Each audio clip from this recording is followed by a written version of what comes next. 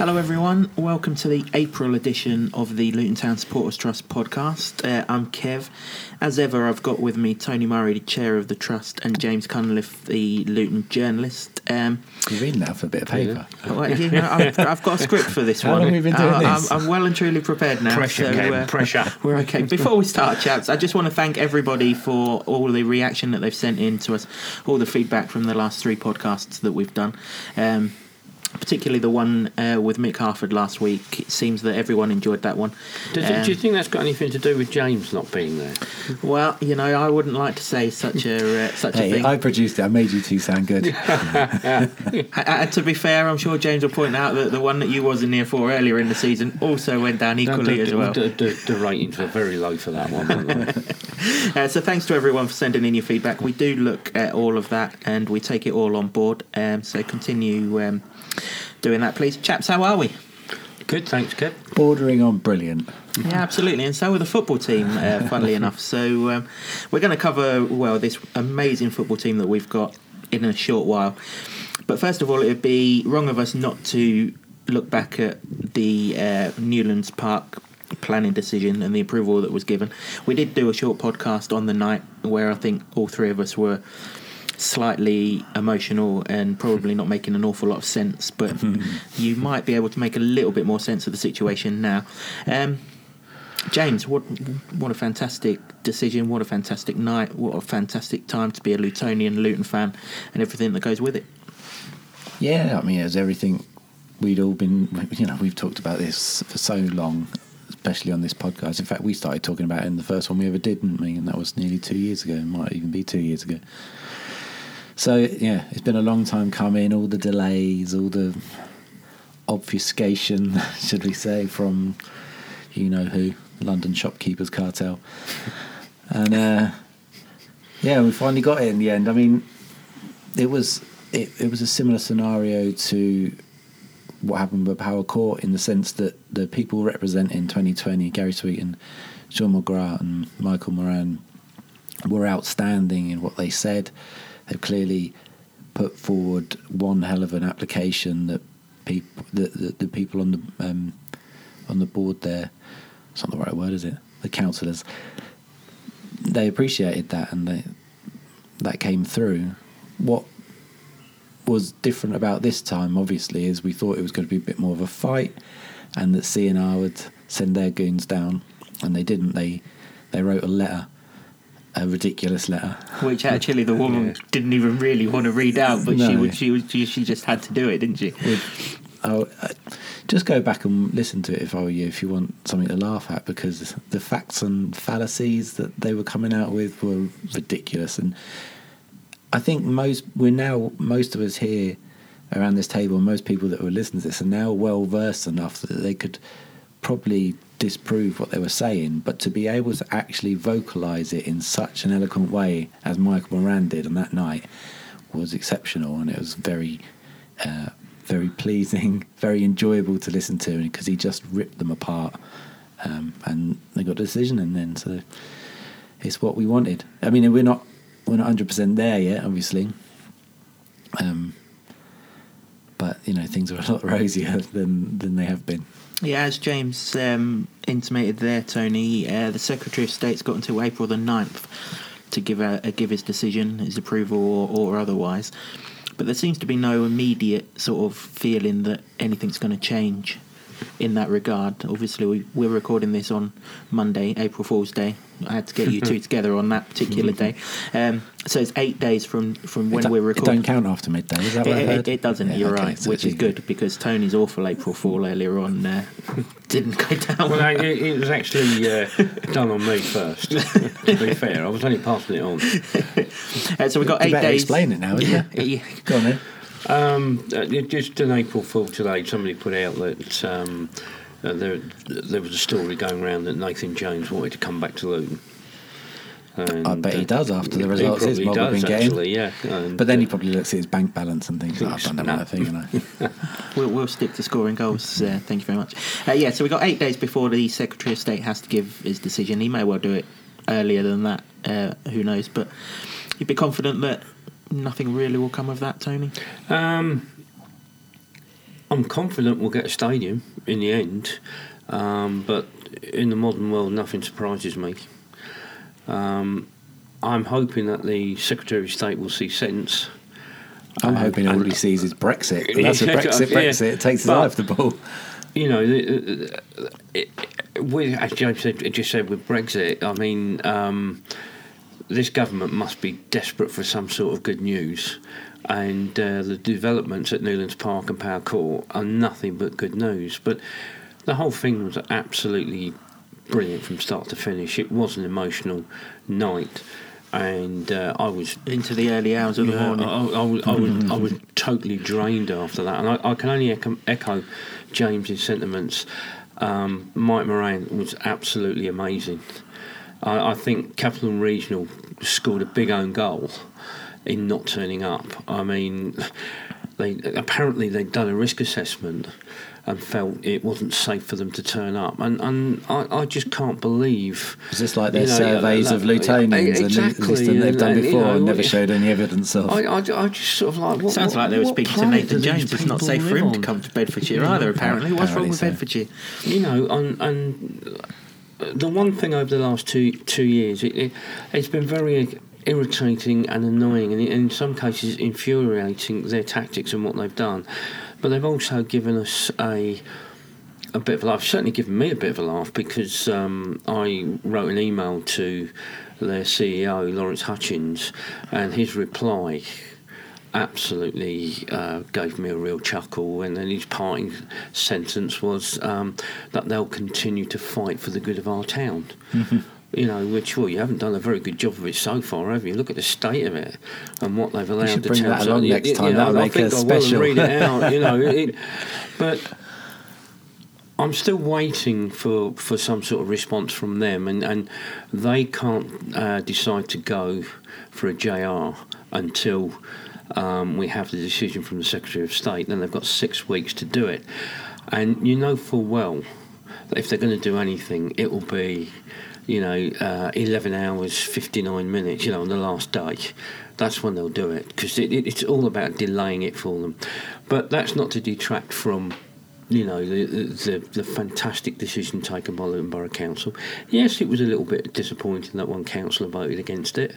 And the elections are coming up now. There was another abstention. Stephen Lewis from Limbury, he objected against it. And exactly. Gilbert Campbell, the Conservative from Birmingham, he abstained again. He abstained in the Power Court. So if you don't fancy, if you don't like what they did, there's a vote. There's elections coming up soon. And considering that, when you think about it, that I think it's the chairman of Capital and Regional actually donates to the Tory party. Maybe there's a bit of underhand shenanigans going on there, allegedly. But no, all in all, it is good news for us. It certainly gave me a lift and made life a little easier. And I'm hoping that over the coming months, we won't have to. Put on our suits of armour again and go into battle. But you never know, being a Luton fan. They're always on standby, aren't they? Yes, they are. That's for sure. Hopefully we'll be reporting on progress at the two sites as opposed to anything else. But James, I know it wasn't their intention, but actually all they've succeeded in doing over the last probably 3 years, really, is galvanise Lutonians and make them come together as one. And Lutonians are a strong force when that's the case, and they found it out in no uncertain terms, really. I've never known anything quite like it in all the years I'm not a born Lutonian. I moved here when I was 4, so it pretty much counts, but I got smuggled across the Hertfordshire border. If you can remember what you're still an outsider, James. If you can remember what you were doing before you were 4, you're a better man than me. Exactly. But I've never known positivity in the town like it has been for the last year. And there's lots of factors where it's not just this. There's lots of things that happen. I'm involved in a lot of things that are quite positive as well. So it's been a combination of things. But the football, if you take what's happening on the pitch and what's happening off the pitch, everything is coming together so well. You can't fault anything at the moment. Everything's positive, and that's unusual for football fans. It's unusual for Luton as a town, because we've been beaten around, knuckles wrapped all the time for things that aren't really our fault. outside influences and things like that. And they're still trying to do it, but now we're saying no. We've put a stop to that now. We're taking control of our own destiny, and this is where it starts. So it's so positive. It's a really good time. I've got another campaign going forward, James, and I think you'll agree with me on this. I think, if they don't go for a JR and the Secretary of State doesn't call it in, it isn't the end for me. Because I'm not a vindictive person, but I think it's time for a bit of payback. I want Capital and Regional out of our town, and I think a lot of Lutonians do now as well. I think they've blown it totally in this town. Their credibility is less than ground zero, and I won't be happy until somebody else is running that shopping centre. Yeah, I mean, they're not making a very good fist of it at the moment, are they? There's M&S is going, if it hasn't gone already. The post office has moved to very small accommodation in WH Smith. Debenhams is probably going to go. I went in there briefly because at the weekend I cut across to get to the other side of town, and there was nothing there to make you think, I'll stay here for the day. And that's kind of the thing, isn't it? That's the reason. I've also heard that James Cameron and Rob Ballard are putting together another expedition to the Titanic looking for CNR's share price. Archaeologists can't find them underground, that's for sure. Actually, me and you went looking for sweets, didn't we? And halfway through the council meeting, and we couldn't find nowhere in the mouth to get any. It's just a ridiculous shopping centre these days. If you could get in it. Yeah, absolutely. Yeah, it was shut. We were looking around the outside. We had to end up. There was nothing there. Just at a newsagent's on the corner there, didn't we? And it was daft. Yeah, I mean, I think we all echo Tony's sentiments that we want them out of town. But just what a fantastic day that was in actually a really good spell of to be a Lutonian. What with everything that's going on in the town currently. I don't know about you being in that meeting though, and listening to Gary and Mike and Sean, it made me immensely proud. Well, maybe what they said and how they spoke. I thought Mike was great, Sean was great, but Gary was fantastic. Maybe it was a concession from CNR that they're not going to beat those three. They saw them in action for the Power Court meeting. Unfortunately, I think they've got their fingers in their ears and going blah blah blah the whole time, because if they really did listen to Gary Sweet and what he was saying, something, I know that. But if they really did listen to Gary Sweet or paid any attention to what the club, if you just look at the club, what the club are doing, what 20 or 20 have done for the community. He made the point in both meetings that this is not just about football, and this is not just them coming in to try and make a quick buck. They're here for the town, and nobody else has come along and done it, particularly CNR. They haven't done it. No, they had the chance, and so Luton have seen an opportunity. They've bought this land. They've spent all their own money with no promise of a return, millions and millions of pounds, and that can't be underestimated from the commitment that the directors of 2020 have put in, and it can't be talked about enough, in my opinion. Because there are so many football clubs where the fans are furious with their owners, and Luton is one of them. It used to be. There's been many times where the owners have just not done the right thing. I think when you talk about legends at the club, it's players you talk about, and maybe one or two managers. But I think the custodians 2020, they've got to go down as Luton legends. And all of them as well. Maybe people don't know all their names, but that they should be spoken about, because they've all put that effort and time in, commitment, financially. They've gone through the heartbreak of 10 years or 8 years of really tough times. The last 2 years have been really fantastic, and hopefully they reap the benefits of getting these developments through. They'll also reap the benefits of a team in the Championship where we all think Luton at least deserve to be, at bare minimum.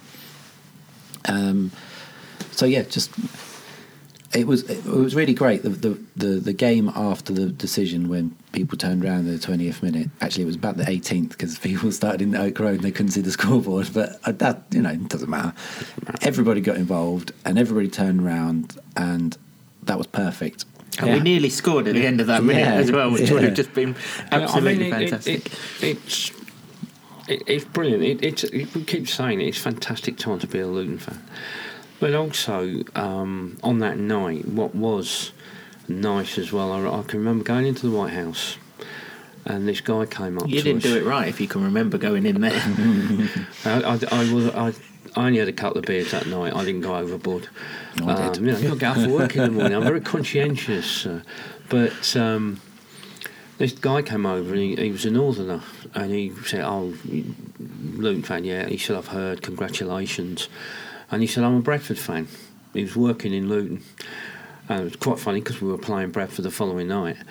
And we were chatting to him, and he was asked, "Well, who's in here drinking?" And we were saying, "All people from 2020." So, "Who's that over there?" "That's our chief executive." "Who's that?" "That's our chairman." And he, "What? They're in here drinking with the fact we'd never get that at my club." He said, "You know, this is what makes our club special."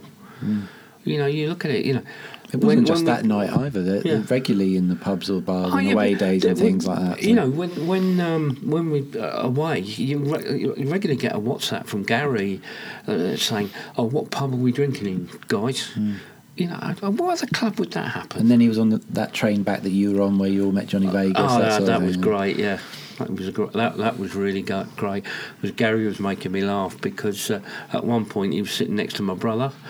And my brother was kept right, and Gary got away. He said, "God Almighty," he said, "I never thought I'd get away from your brother. He was boring the tits off me." He was. He wasn't, but we made a point that he was. You know, you got to rip it out of your brother. No, absolutely. Actually, James, one of the things that stuck with me from that night at the town hall was what it means to Gary Sweet in particular. Me and you recorded an interview with him outside the White House a couple of hours after the verdict, when we gave him time to get his senses and his thoughts together, and he was really emotional in that, wasn't he? It was a really deep sort of interview that he gave us, and you just kind of knew then just what everything's all meant to him, and it was good to kind of see it on videos. Yeah, it's well worth a watch actually. That's on your social media channel, isn't it, and on your website. And it was sort of that unguarded. You know, all the things we're saying about Gary, that sometimes he has to be a bit guarded about what he has to say because it's football business stuff. But this felt very personal, emotional, and it was a really good listen because it was going into what it meant, you know, to his family being Lutonian, him being Lutonian, like fourth generation or something like that, wasn't it? Probably more actually, because his relative was a mayor at the time of the Peace Day riots, wasn't he? And the funny thing about that was a connection there with Kev Catlin, because I think one of his grandfather or great grandfather was one of the ringleaders of the people that actually burned down the town hall. Oh, really? Yeah. Just a little bit of history there for you. Yeah. Yeah, I mean, it's those sorts of things you don't usually see, but that's what the whole process has brought out in a lot of people, really, and it does help to galvanise, bring people closer, brings the club together.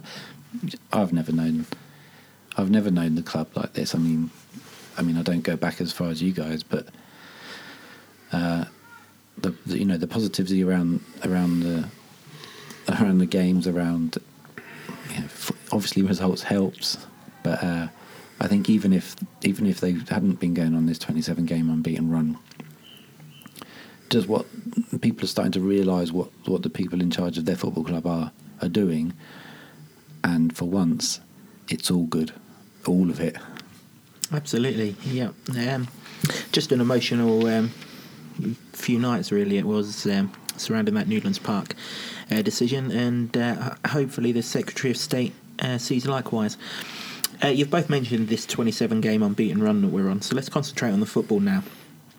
But let's try and do it justice. I don't actually think we can, because I think it's just an incredible run. But the only way that I can kind of make it out to be as incredible as it is, really, is we've only been behind twice in these 27 games. You know, as in only been losing a game of football twice in 27 games. Bearing in mind that this is our first season in this division. And if you put it into actual numbers, into actual context, we haven't been behind in the Football League since January the 12th. It's April the 1st today. We're coming up to 3 months since we were behind in a game of football. It's an incredible statistic. And when you consider one of those games as well, Walsall, we were actually 2-0 behind. Yeah. You know, it's You run out of words to describe it, but it's absolutely incredible. And I look at it. I mean, I'm not a great one for fate or anything like that, but after everything we've been through with the points deduction and spending so long in the conference, and the battles and the fights to get through that, and to get it to me, it's an evening up of the scales. Yeah, that's what it is, and and the fact that everything's coming together at the same time, and it looks like 2020 are going to achieve their goal. We're going to be in the championship by 2020. Okay, we won't be in the new ground for 2020, but it's on the horizon and it's coming. So I think it's brilliant. I mean, James, we can't kind of say that a 27-game unbeaten run's unprecedented because it's the second time we've done it in 5 years. But this one's more attractive and kind of takes more records because of the fact that it's 2 divisions above the conference, because of the fact that we're going up against Barnsley, we're going up against Sunderland, we're going up against Portsmouth, all Premier League sides in the not too distant past, and also because the football that we're watching is just an absolute joy to sit back and watch. No need to moan about it. Just sit there, just watch it, and just enjoy it. Yeah, you've got to add to that as well the fact that you've lost your manager halfway through the season as well, which the wheels could have fallen off and they didn't. They've got, if anything, they've turned a bit faster. But yeah, I think I made the point in the last podcast. Just enjoy what's happening now because this may never ever happen again. It's phenomenal what's happening. I mean, they could be really good in the Championship. They could somehow go up, but it will be. Will they ever have a 27-game unbeaten run like this? They've gone from the clock's going back to the clock's going forward, and they've not lost a game.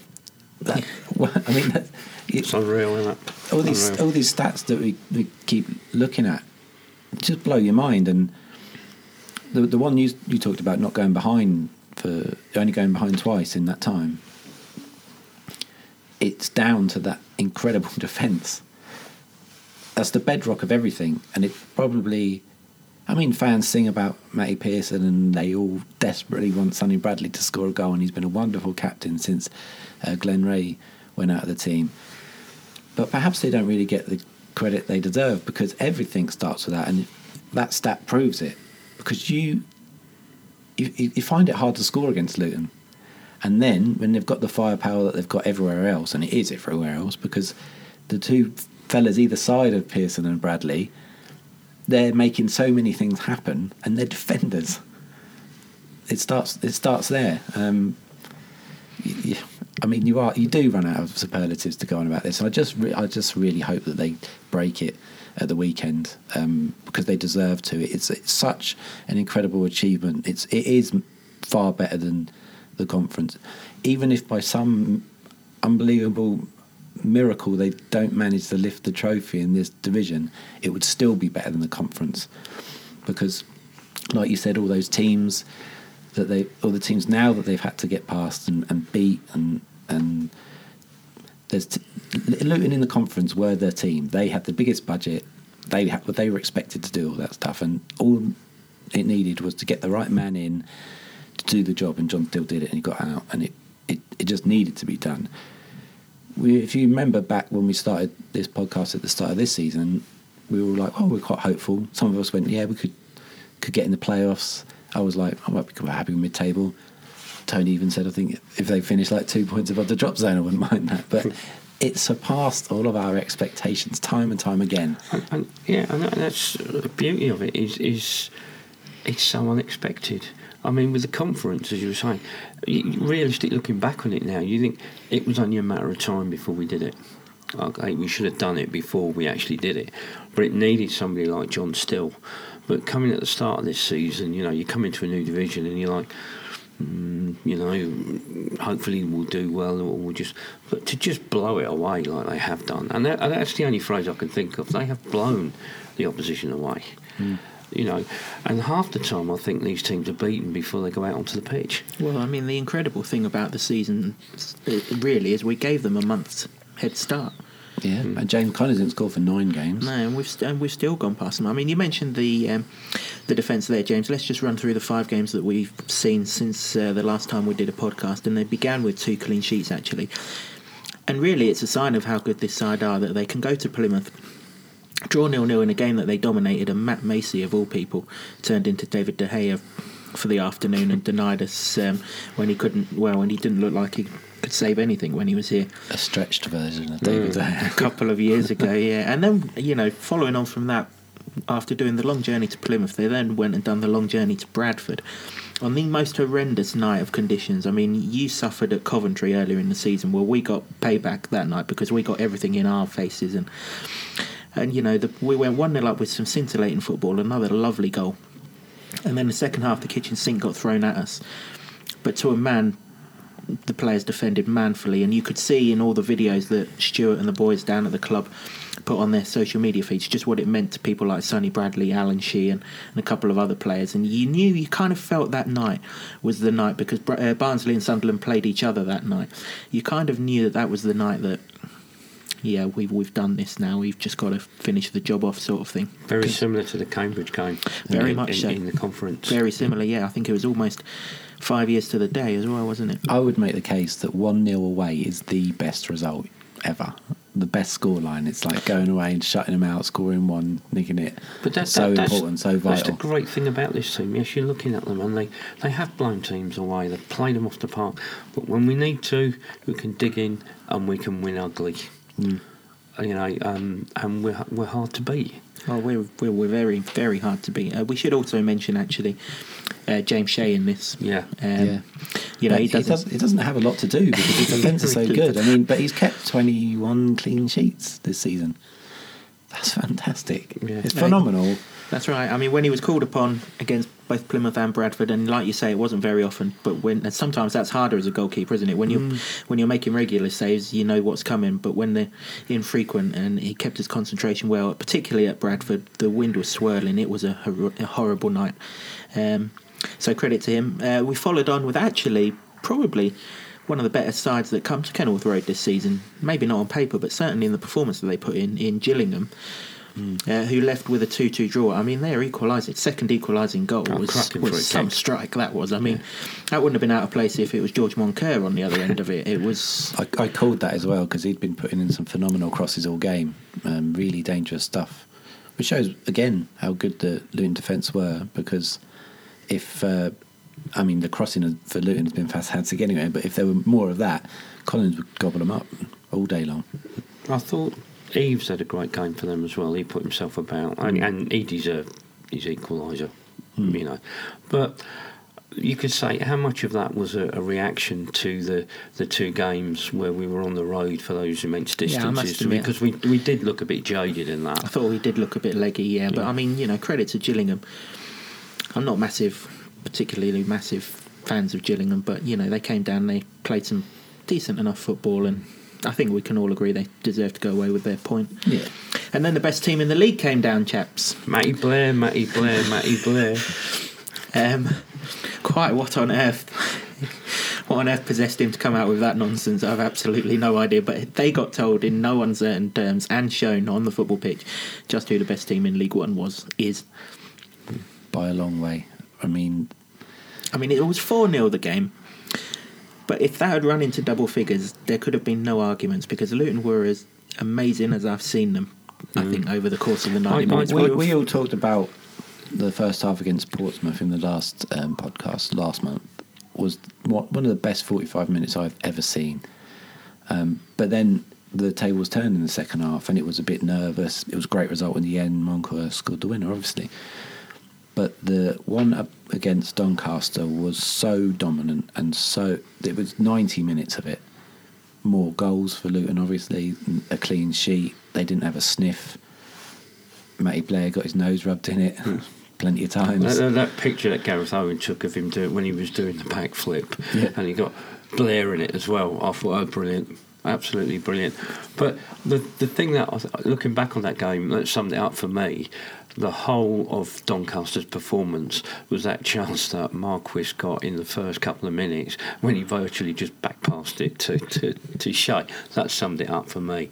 And when I read Blair's comments about on their day they're the best team in League One, I thought, you obviously haven't seen us on our day, Matty, because Doncaster on their day and us on our day would blow you away, and that's what we did to them on Saturday. Yeah, he's certainly seen us on our day now. I really dislike those sorts of football cliches of on our day, because on your day anyone could be it, but the fact of the matter is if your form's terrible, you're not playing so well, what does that mean? It means nothing. It's some total of sod all, really. It's like if you I understand why he might say it. It's like to try and give his own team some confidence, maybe him some confidence. It could be a bit of psychology to try and get that back up, because they weren't doing as well as they should have, and perhaps as well as they probably hoped. But there's so much of it in football, and on our day is one of the up there is the pinnacle of absolute nonsense football cliche. I'm actually hoping that the two Yorkshire clubs will come up. I'm hoping that Barnsley will get second place, because they deserve it as long as we win the championship. But also through the playoffs, I hope Donny do it, because for personal reasons, they're two games that I can go to, up there. But for one, I'm not overly keen on Portsmouth, but the other thing with Sunderland, I think it would be absolutely brilliant if they went through the whole season only losing 2 games but still failing to get promotion. I will find that so funny. Certainly help. I don't mean any disrespect to Mick Arthur with that. It would certainly help with travelling if Sunderland didn't get promoted. That is for sure. One other game, chaps. I know neither of you could make it on Saturday, but 2-1 win at Bristol Rovers, which probably actually determined everything about this side. We were fluent in the first half. We were far, far, far too good for an informed Bristol Rovers side. I know the best team in the league had beaten them in midweek, but they were in decent nick, but they couldn't live with us in the first half. We just switched off on half time and let them score. But that says to how far we've come, Kev, because you know yourself, years gone by, you'd put money on us losing at Bristol Rovers. Don't think we'd ever won there in the league, had we? I think the closest. Not at the Memorial. No, that's right. I think the closest we'd got was when Blackwell was in charge, and near enough every man was sent off, and we still came out with a draw, didn't we? But even when they pulled it back before half time, because although I couldn't go to the game, my ear was glued to Pitsy's commentary. But I like 2-1 going in the second half. I still feel really confident in them. They're not going to break through. Same with me. Like you, I was having to watch it from afar. But when they scored, I thought. Firstly, I was thinking, keep it at that, because I've predicted that score, and I've got it right again, so that's good. But there's none of that. There's none of that nervousness anymore around a team pegging one back, or even corners or stuff like that. I don't think they've even conceded at a corner this season. They're that good at giving you confidence that you're going to get what you need, really. If they, like we said, we talked about the clean sheet, where if they can shut you out, how many times have Luton not scored this season? 3 or 4? Yeah, if that, yeah. They're going to score against you. And that's why 1-0 will do sometimes. I actually think League One's fascinating this season. I mean, when you look at it, 12 teams that can get relegated? Well, there's us, there's Barnsley, and then pretty much everyone else is in a relegation battle, aren't they? It's pretty ridiculous, isn't it? That's how it is. Just one thing to pick up on in that Bristol Rovers game, the Shinnie, Stacey, Collins axis worked yet again. I mean, it's just incredible, that trio. It's just that thing that... there was a famous quote, you'll probably be able to remember it, I can't remember who said it, but it might even be a boxing quote. You know what they're going to do, you just can't stop them doing it. And that move, that happened so many times, and is a really massive contributor to why Collins has scored so many goals, because finally the team, Mick Harford maybe, they've realised, what is James Collins good at? He's good at scoring goals if you give him the service. Give it in the box, he'll score a goal. far too many times in his early Hatters days, he was trying to run the channels, and he didn't got the pace for that for starters. And he put decent crosses into where he was supposed to be. Yeah. But now he's in there all the time, and I think I've said this before. I think Mick Harper's got to take a lot of credit for that, because I'm sure he said that to him. Well, funny enough, we had that conversation with Mick on Thursday about Steve we? Howard, right, didn't we? Yeah. Absolutely. That's March covered. Just before, can I just say before we quickly move on, Kev? I was going to say how refreshing it was to see the comments from McCann and from Coughlin, complimentary to us. I mean, I thought Graham Coughlin, his comments when he came out, he said he was so proud of his players, the effort puts in, and I think that was great, because I think that was a compliment to us as well, that he praised his players like that, and his comments calling us champions elect and everything else, and I thought that was fantastic to see. Certainly made a difference from the comments from people like Coleman and Ainsworth and absolutely. Just before we do move on, sad news reached us during the month of March that Fraser Franks has had to retire due to a heart problem, and it's only right that we recognise his contribution to this turnaround. He was part of that defence in that 27-game unbeaten run in the conference, very much one of the heroes of that season. Obviously, he left us after that to go off to Stevenage and then to Newport, where his career came to an end. But, a good man.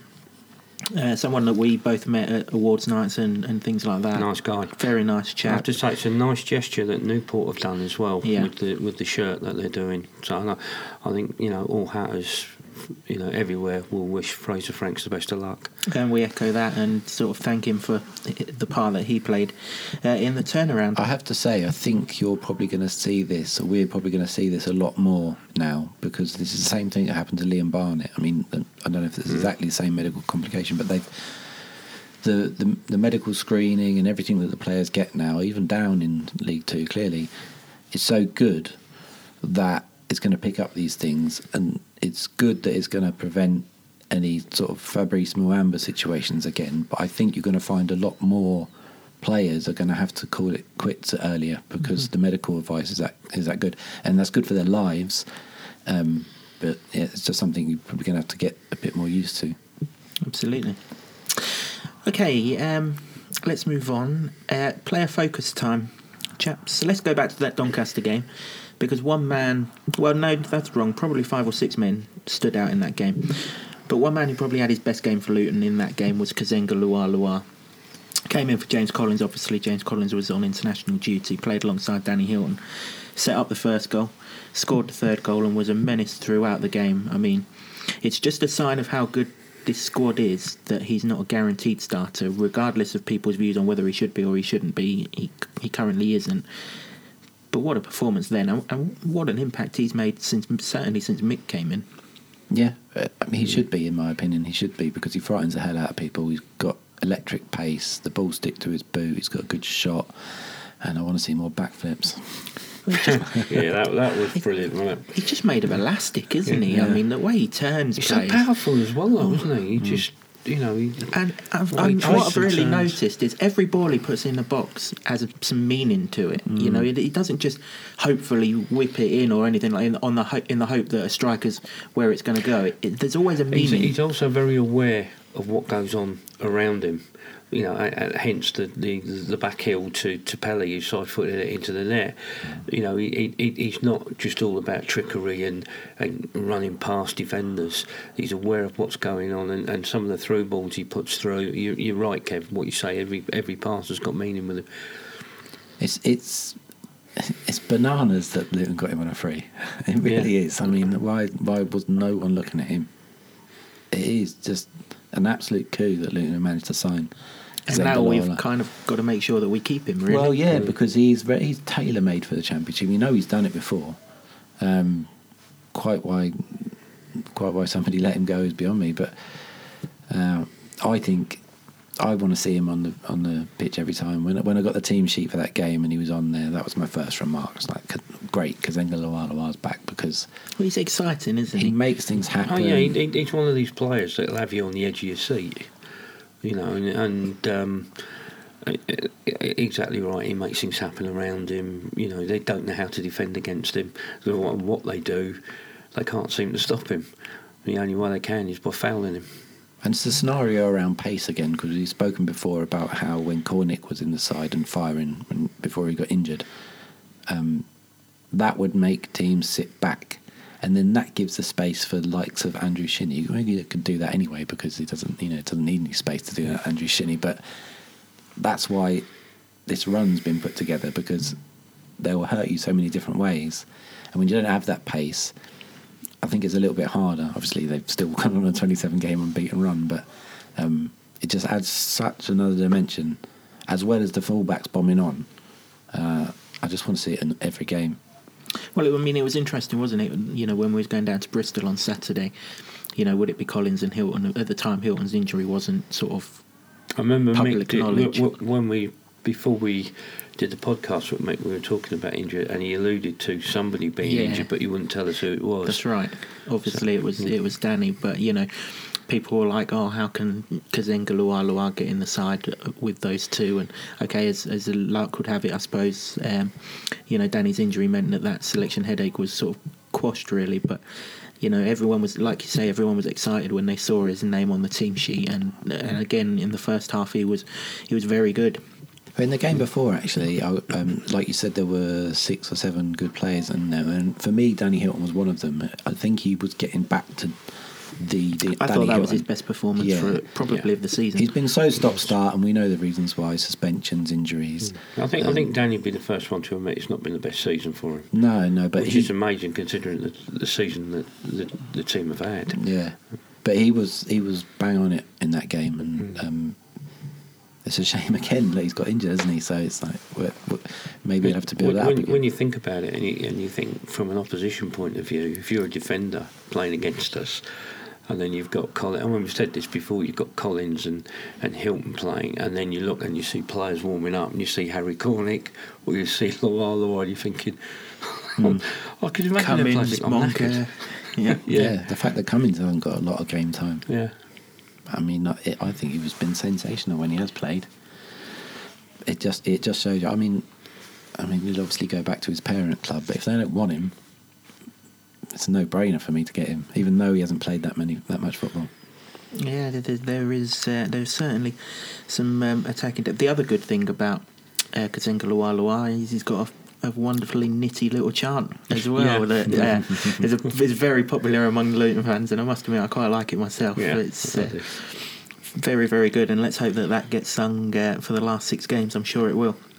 Talking about like the positivity around Luton, the songs are a big part of that, because there was so few in the conference years. It was such a slog, really, but the last calendar year, at least maybe a year and a half, that's all come back to the fore now, and I love it. The songs are brilliant, and keep, whoever's invented them, keep them coming. And the players seem to love them, don't they? I mean, Shinnie and Cornick were singing along to their one. The best reaction, I think, was Harry Cornick at Christmas when they were singing Last Christmas. Yeah. And he was joining in when you could see him on the bench. He was, fantastic. Like James says, it's just that sense that the old Luton's coming back in every single way, and that's. I certainly think since the turn of the year that's very much been the case. Beforehand, all the songs centred around Nathan Jones, really, didn't they? And obviously he's gone, and that's very much to the players' credit in terms of chants and things. Well, one man we speak an awful lot about on this podcast because he makes us, because we have to, because he's such an influential player on our team. Pelly Ruddock-Mpanzu, who played his 200th game for Luton Town at Bristol Rovers, only 25 years old, but he's the only remaining member of that conference winning side, so he's now gone 27 games unbeaten twice. Some teams have never done that. He's done it twice, so fair play to him. Tony, I'm going to ask you just straight out question: is he a Luton Town club legend? Not yet, but he will be if we get promoted. You can't take that away from the guy. 200 games at that age, and he's made the transition with us. And in a lot of ways he's still got a lot to learn. But I think Pelly would do us proud in the Championship. You can't fault the guy for effort. He makes the odd mistake here and there, but who doesn't? Even Shinnie gives the ball away. McCormack's done it as well, but everybody seems to get on Pelly's back. Well, maybe it's because the expectation with Pelly is higher, but I think he's done us proud the time he's been with us, and he's a good guy. He absolutely He's is. a great guy to have in the dressing room, as Mick was saying to us. He's I think he's a real character, Pelly, and I think supporters don't give him the credit that's due. You've only got to hear opposition fans when they talk about Pelly, just how good he is. They'd all have him in their team. And the amount of championship clubs that have been chasing him. Funnily enough, a quick story, when myself and Tony were down at the training ground prior to recording the podcast with Mick Harford last week, the press guys had got Pelly in there because it was ahead of his 200th game, and they were chatting to Pelly, and he was giving all these funny answers, and you could tell he was a real character then, much to the annoyance of those that were trying to get decent, sensible quotes out of him. But it was wonderful. James, same question to you. Club legend? Yes, next question. Fair enough. Fair enough. I mean, what I like about Pelly, when you look at him and you reflect on him over the 5 seasons that he's been with us, he actually came here and made his debut at Staines in the FA Trophy as a centre-back. Admittedly, that was the only time he's played centre-back because, once you'd seen him play, you just knew he was perfect for the midfield. He's too good for that. Yeah, he's too good for that position. Far too good. But he's also he's filled in at right-back when we've had problems there. Now he plays to the side of the diamond, but currently he's filling in at the base of the diamond whilst McCormack's out. He's played further forward as a winger. I can remember a game at Mansfield when we had Paddy McCourt one side and him another side. I think the only position he hasn't played for the club is goalkeeper, and I'm sure if you gave him a pair of gloves, he'd give that a damn good go as well. He's, not many players can do that. No, for me, he's a legend because at the end of the season, I mean, he's a legend now, I think. At the end of the season, he will be a 3-time promoted with Luton. He'd be the only person ever to be promoted 3 times with Luton. Yeah, exactly. 200 appearances, he's only 25. He's been in 2 teams that have gone 27 games unbeaten.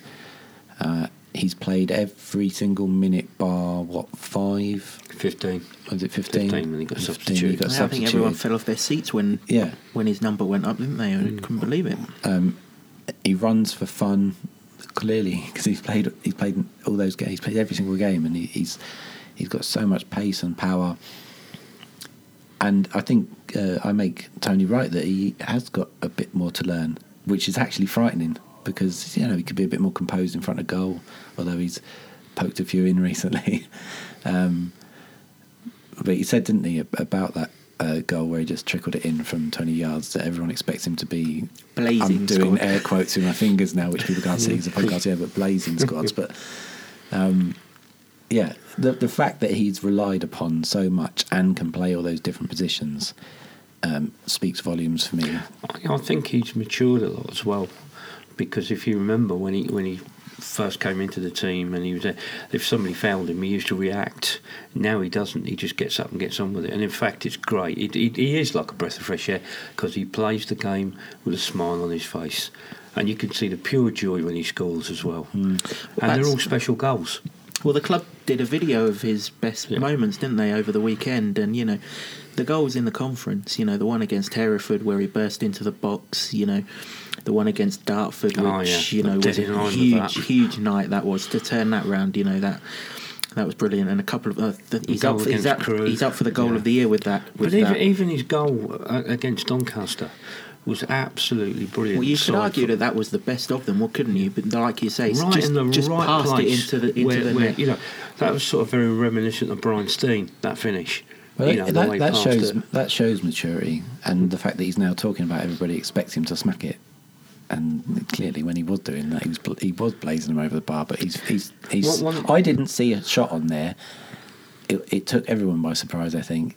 Apart from him, obviously, he saw a space and passed it in the net. So, one of my favourites that Pelly scored was the goal at Wimbledon earlier this season, the volley into the back of the net. Because when he celebrated, because he hadn't scored for a while, but his celebration was great. But then again, that's a classic example of the move down the wing, wasn't it? The ball over to Pelly, bang! It's in the back of the net, and normally you'd expect Collins there. And the thing you always say about, he always wants the ball as well, you know, and never shirk the ball. And, you know, okay, I'm sure it's easy to get the ball when you're 27 unbeaten. You all want the ball. But there are times that he's been here that we've not been going so well. But, you know, even in those, you know, those failed seasons, in inverted commas, he always wanted the ball. He never shirked the responsibility. Okay, he wasn't always, like you say, perfect with it. But you should never criticise someone for always wanting the ball. No, but he does get criticised. I think a lot of it's very unfair. I don't know where it comes from or what it's about. The last time I could legitimately criticise Penny was in the playoff semi-final against Blackpool at home, where he started fanning about with it in the middle of the park because he thought Luton had done enough, and I just went to him, don't do that. And then obviously what happened. But is that a footballing technical term? Fanning about, absolutely. That's the opposite scale to your on our day. He's learned from it though. Yeah, he's learned from it, and I think it's great when you see him and he's got the ball at his feet and he's running at defences. They hate it and he terrifies them. Generally in life, disappointments fire you on to make sure you don't do it again, and you know, that kind of thing. Maybe that lives with him, that has given him that hunger and that fire in his belly to make sure that that's not gonna happen. He's gonna kick on, and as a club we're going to kick on. Well, he was always talked about as a player with potential, but I think he's fulfilling it now, and that is the tricky thing, because you can be potential and then you're Ravel Morrison playing in Sweden or wherever he plays now, but he's doing it now, and he's gone up he will go up 3 divisions by the end of the season, not in one season, obviously, you know what I'm talking about. With Luton, he's gone up 3 times. He's been instrumental in what they do, and yeah, I don't see that he will have any trouble fitting in the Championship, because it is such a powerful, quick division. That's why teams like Leeds and stuff were looking at him, because he can do that. Very much a club legend then, or if not quite yet, certainly well on his way to stamping his name in that sort of echelon. Another man who's been vital for us this season, who we regularly talk about, and I saw a tweet from you on Saturday, James, that you wanted to talk about him again, quite rightly so. James Collins came back from Ireland duty. I sadly didn't get on the pitch for Ireland, but I'm sure that will come. Came back and scored yet again. That's his 21st goal of the season, 2 more than anyone in League One. 41st goal in just 88 appearances, and as you echoed earlier, he didn't score for a month this year. Don't know what he was doing then, but obviously, you know, he was just saving them for... Giving everyone a head start. Yeah, saving them for the second part of the season. Before we talk about him in more detail, just I'm going to give you a little challenge. Describe James Collins in 3 words. You could have teed me up for this before. I said I'm not going to be able to do it, am I? But let me say this. I said on Twitter that I'm going to need to investigate a thesaurus to talk about James Collins, because all the good words have been chosen and used about him, and they have. So 3 words. Really fucking important. Do you know, I was thinking I was a really hard worker. They'll do. They'll absolutely do. So let's talk about him in more detail then. I mean, what a striker. You know, he just scores goals for fun. Yeah. But the one at the weekend, like I said, shows what Luton have done to accommodate his abilities.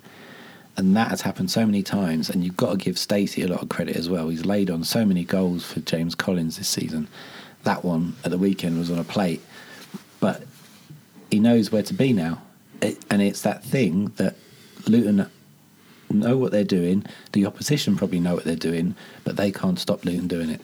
I think watching him is amazing. The amount of ground he covers.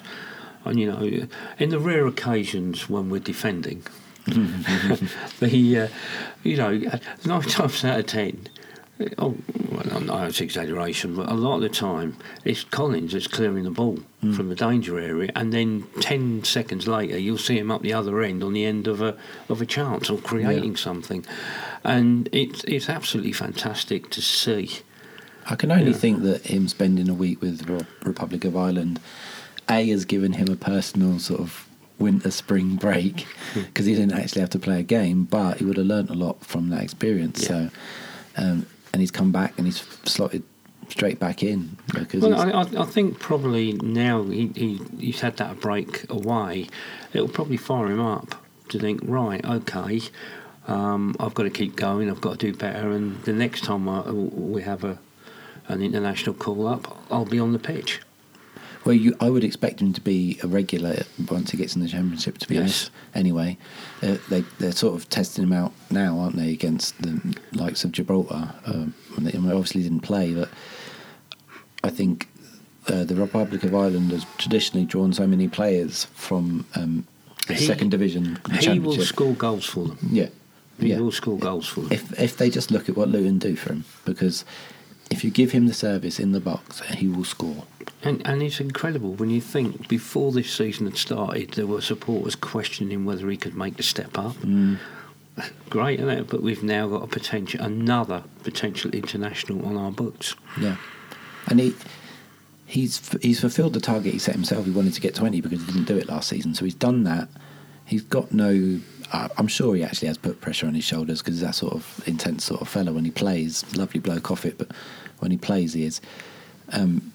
But to all intents and purposes, the main pressure that he would have put on himself to get those 20 goals is done now, and he can just enjoy the remainder of the season. He's done a team with 27 games unbeaten, 7 points clear at the top, absolutely cruising to the title. And that's the thing now. This team could take their foot off the gas, but they won't because of what happened last season, because they were the best team in that division. They were. They just weren't the most consistent. It's a Doncaster conundrum, isn't it? But how nice would it be to win the title at Accrington? Oh, yeah, wouldn't it? Yeah. As long as Accrington remember when a substitute comes on and the crowd goes, "Who?" that's a legitimate football chant and not a racist one.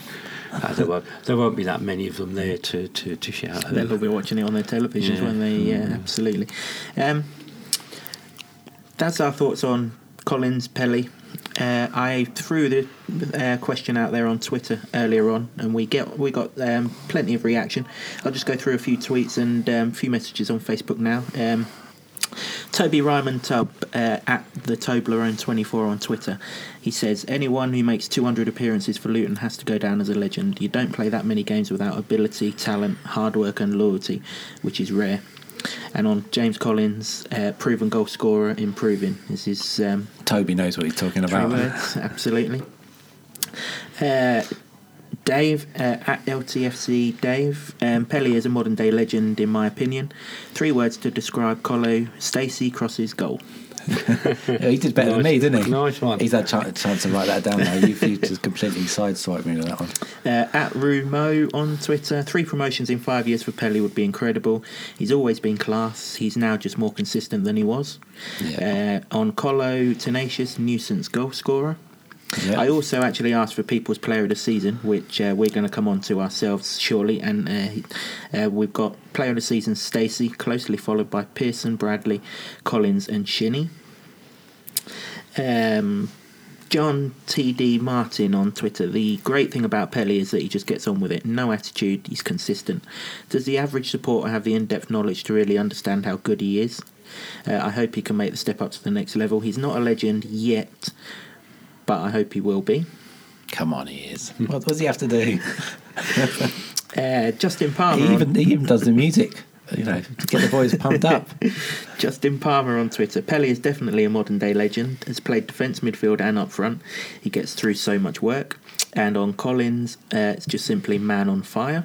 Mm-hmm. Lee Archer. Good luck coming up with your Player of the Season, chaps.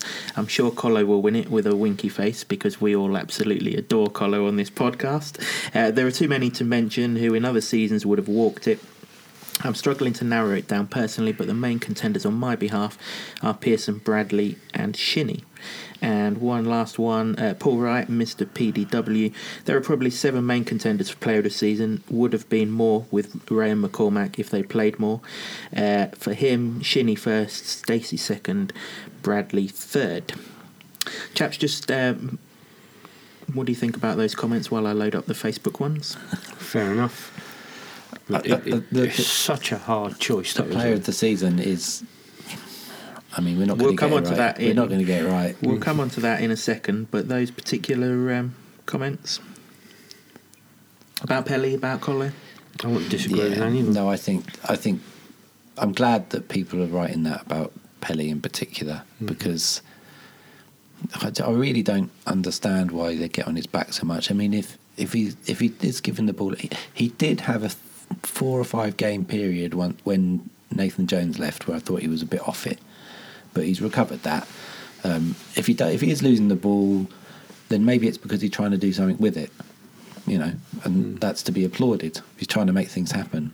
And when, even before Luton discovered and honed this full-back attacking style that they have, when they were starting to realise that they could hurt teams on the counter, he was the man that was always doing it from deep and really threatening other opposition teams.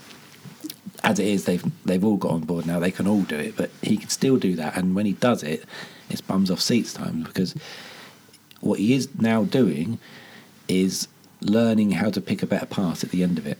And you saw some of the highlights on that show reel that the club put out this week on him. I think by the time he's 30, he's going to be some player. Yeah, I hope he doesn't lose any pace by that point.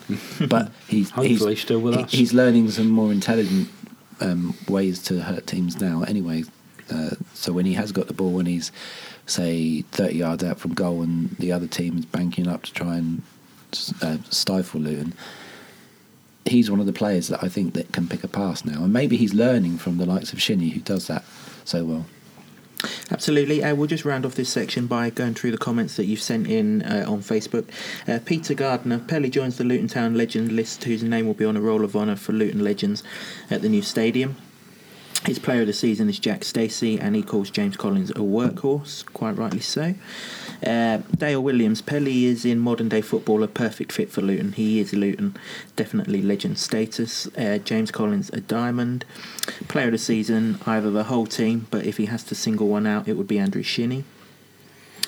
Mark Stafferton: Pelly is a legend. Any player who achieves more than probable 3 promotions with any club, especially at just 25 years old, deserves to be considered as such. He has been thoroughly outstanding this season, with only a handful of below par performances. In fact, for the first 3 months of the season, he was our best player, hands down.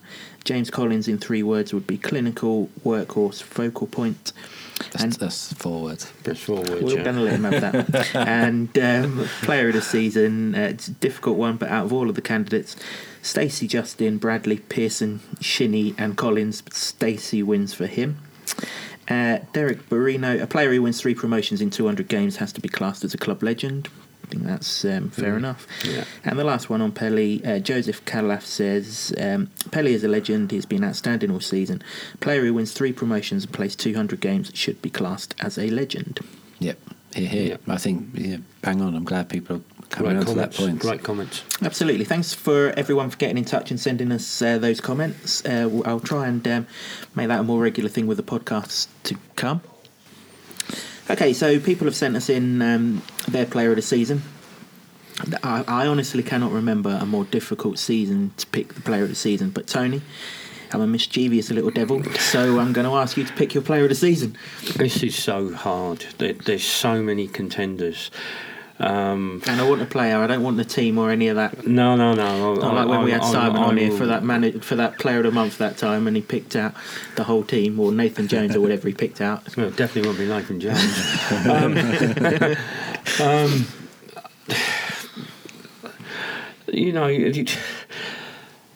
You never thought somebody like Pearson would turn out to be the performer that he is. We all were expecting good things from Sonny Bradley. We knew JJ, when he got in the team, would step up. Shinnie has been outstanding. Pelly's been outstanding. James Collins. It's so close, but in my mind, for consistency, for the effort, and for the damage he's inflicted on the opposition, it's got to be Jack Stacey. For me, I think he's proved himself to certainly be the best fullback in League One. And it's just his attitude. When we did the podcast with Andrew Shinnie, he was saying, in the last few minutes of a game, he'd be trying to slow it down and run the clock down, and then he'd still see Stacey bombing up the wing, like, give me the ball, and the fact that he's back defending and then he's up there and he scores important goals himself. The goal at Bradford, for example, and that move, that always seems to work and nobody can stop. For me, it's got to be Jack Stacey. Jack Stacey actually one of the 3 players, and it's actually scandalous that there's only 3 players in the EFL team of the season. How the hell have Barnsley got 4 players in there? And you tell me, you said to me earlier, Kev, and I agree with you, if there's a better midfielder in this league than Andrew Shinnie, we haven't seen him. I haven't seen him, that is for sure. Jack Stacey, one of the 3 in the team of this season. The opposite flank, James Justin, and of course they've obviously listened to this podcast regularly because James Collins is also in the team of the season. He had to be, really. James, same question goes over to you. Player of the season. I'm fairly sure I know, but go for it. I might surprise you, actually.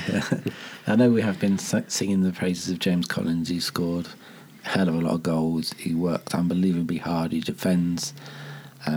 He's here, there and everywhere. But I'm not going to go for James Collins. Hang on, if you are surprising me, bear in mind I'm high up on a seat here. I don't want to fall off it.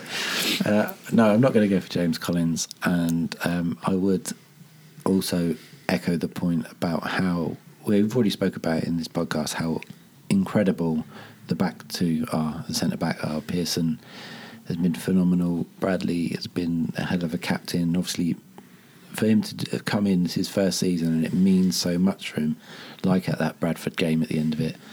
And you can tell that from the performances because they just throw their body on the line. Pelly, we've just spoken about him, club legend in my eyes, no questions asked. He's been phenomenal this season apart from maybe 4 games. Well, everybody can have 4 games off, can't they? Nobody's perfect. Shinnie has been, for me, the most improved player because he didn't get much of a sniff last season in League 2, but he was always bought for going up the divisions, and he's just a linchpin in the centre of midfield there. He picks balls out, through balls out that nobody else is seeing, and he's great. James Justin deservedly getting in teams of the season all over the shop. I now hope that when Luton go up to the Championship, it ends this discussion about will he go anywhere, because he's playing in the Championship now with Luton, his hometown team, and the fans love him. Kazan Loara has been a revelation of late. Harry Cornick was wonderful before he got injured.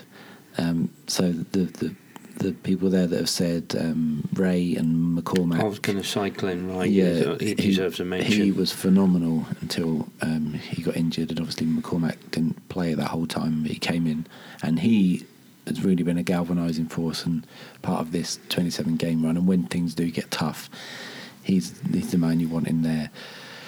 But I'm afraid I'm going to have to echo Tony and say Jack Stacey is my player of the season. And I was sort of deliberating on the drive over here as to who to go for. And you're going to have to tweet this because I'm going to show you. You've been making notes? No, not me. I don't do that sort of thing. You're going to have to retweet this because I imagine most hatters have seen it tonight, but it came over this evening, and just as I popped up, I had a quick look on Twitter.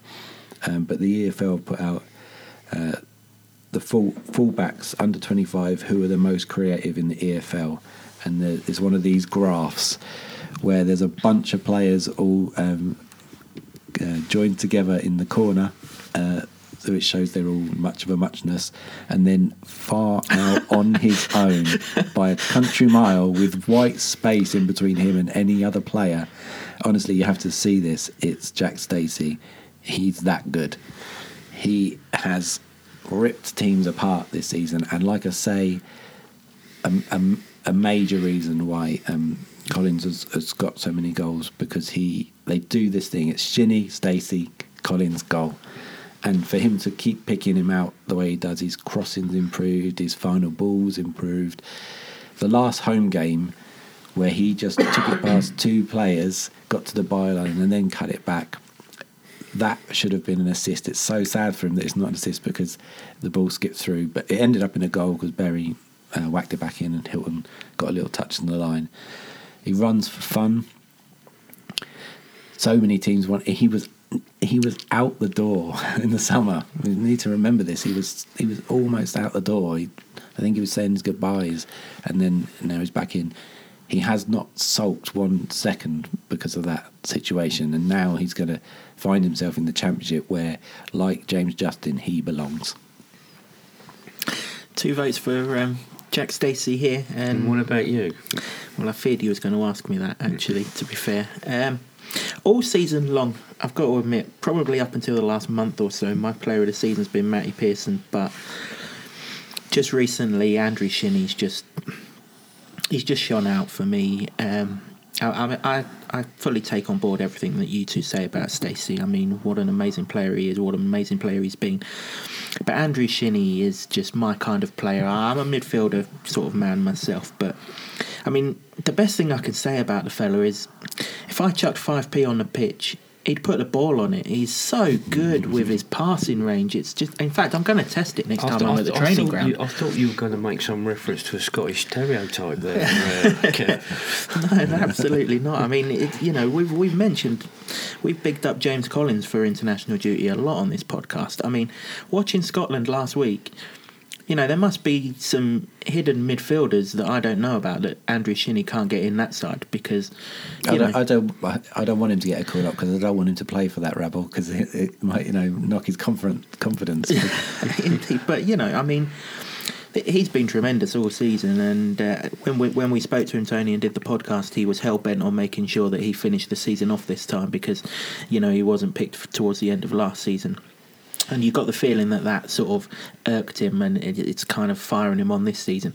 I just think the last 2-3 months in particular, since Nathan Jones left, he's just come on leaps and bounds. You've both mentioned quite rightly so the him Stacey Collins combo. Well, it starts with him, doesn't it? And so much of our good attacking play starts with him.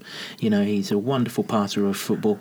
I'm just glad he doesn't score more goals because if he did, there's no way he'd be plying his trade in League 2 and League 1. We would never have seen someone of his likes. He's a fantastic footballer. I've had the pleasure of meeting him a few times at the awards night. He was on our table last year. He's a really nice fella. And I like seeing good things come to good people. And he's my player of the season. I just think he's had a great season. It's a good shout. I mean, it was between him and Stacey and Collins for me. And Pearson. All of them. I mean, you've got to give Macca a shout as well because when he's come in, he taken over from Glenn Wright. He'd been outstanding. And you'd swear he was in his 20s. Yeah, the performances he's put in, and he's just unfortunate to pick up that injury. Well, actually, you both mentioned Glenn Ray then. I should actually mention that he was in with the fans at Bristol Rovers on Saturday. Sat a row or so behind me, mingling with everyone. Literally living and breathing it like the fans were. And after the game, all the players noticed him when they came around and did their sort of lap of honour and things. And they all enjoyed seeing him there. He's obviously clearly a popular for the camp, and it'll be great to see him back on the football pitch next season. That's definitely, for sure. I hope it's one of those situations where the regular captain, maybe not in the side, and a team wins honours. It would be a nice gesture, I think, if he has some part in lifting the trophy when it eventually comes. I'm sure Sheehan's... hopefully next season as well, once he's fit and back on, another possible call-up for the Republic of Ireland as well. I think all bets are on as soon as they get into the Championship for international call-ups. And that's when you might possibly see Shinnie being called up by Scotland. Yeah. Yeah, certainly going to... Well, Luton aren't going to be playing those weeks, are they? So at least we're not going to be having the Collins situation of a couple of weeks ago. Chaps, we've had quite a bit of discussion, actually. Let's pause for a minute because... we've covered a few stats, but there's only one man who can cover the real stats, and that's our resident stato, Simon Pitts. And he's back with more for this month. Simon, let's throw it over to you. Thanks a lot, Kevin. Yes, and here we are back again. Doesn't time fly when you're enjoying yourself? Well, today it's all about records. And I don't mean those that highlight that There's No One Quite Like Grandma by St Winifred School Choir was number 1 in the charts the last time the Hatters won a league match at Bristol Rovers. Certainly good to put an end to that particular 38-year-old record last weekend. You've no doubt seen the stats that victory last Saturday equalled a couple of club records. Firstly, the 27-match unbeaten league run, which we discovered covered the whole of Greenwich Mean Time, and also the 13-match unbeaten away run in all competitions. The latter's a record that's only just over a year old, whereas the unbeaten league run dates back to our conference winning season of 2013-14. And looking back on that, in those 27 matches, like this season, it was 20 wins and 7 draws. Although back in the conference years, we did score 78 goals compared to the 59 this season and conceded 21 in those 27 games.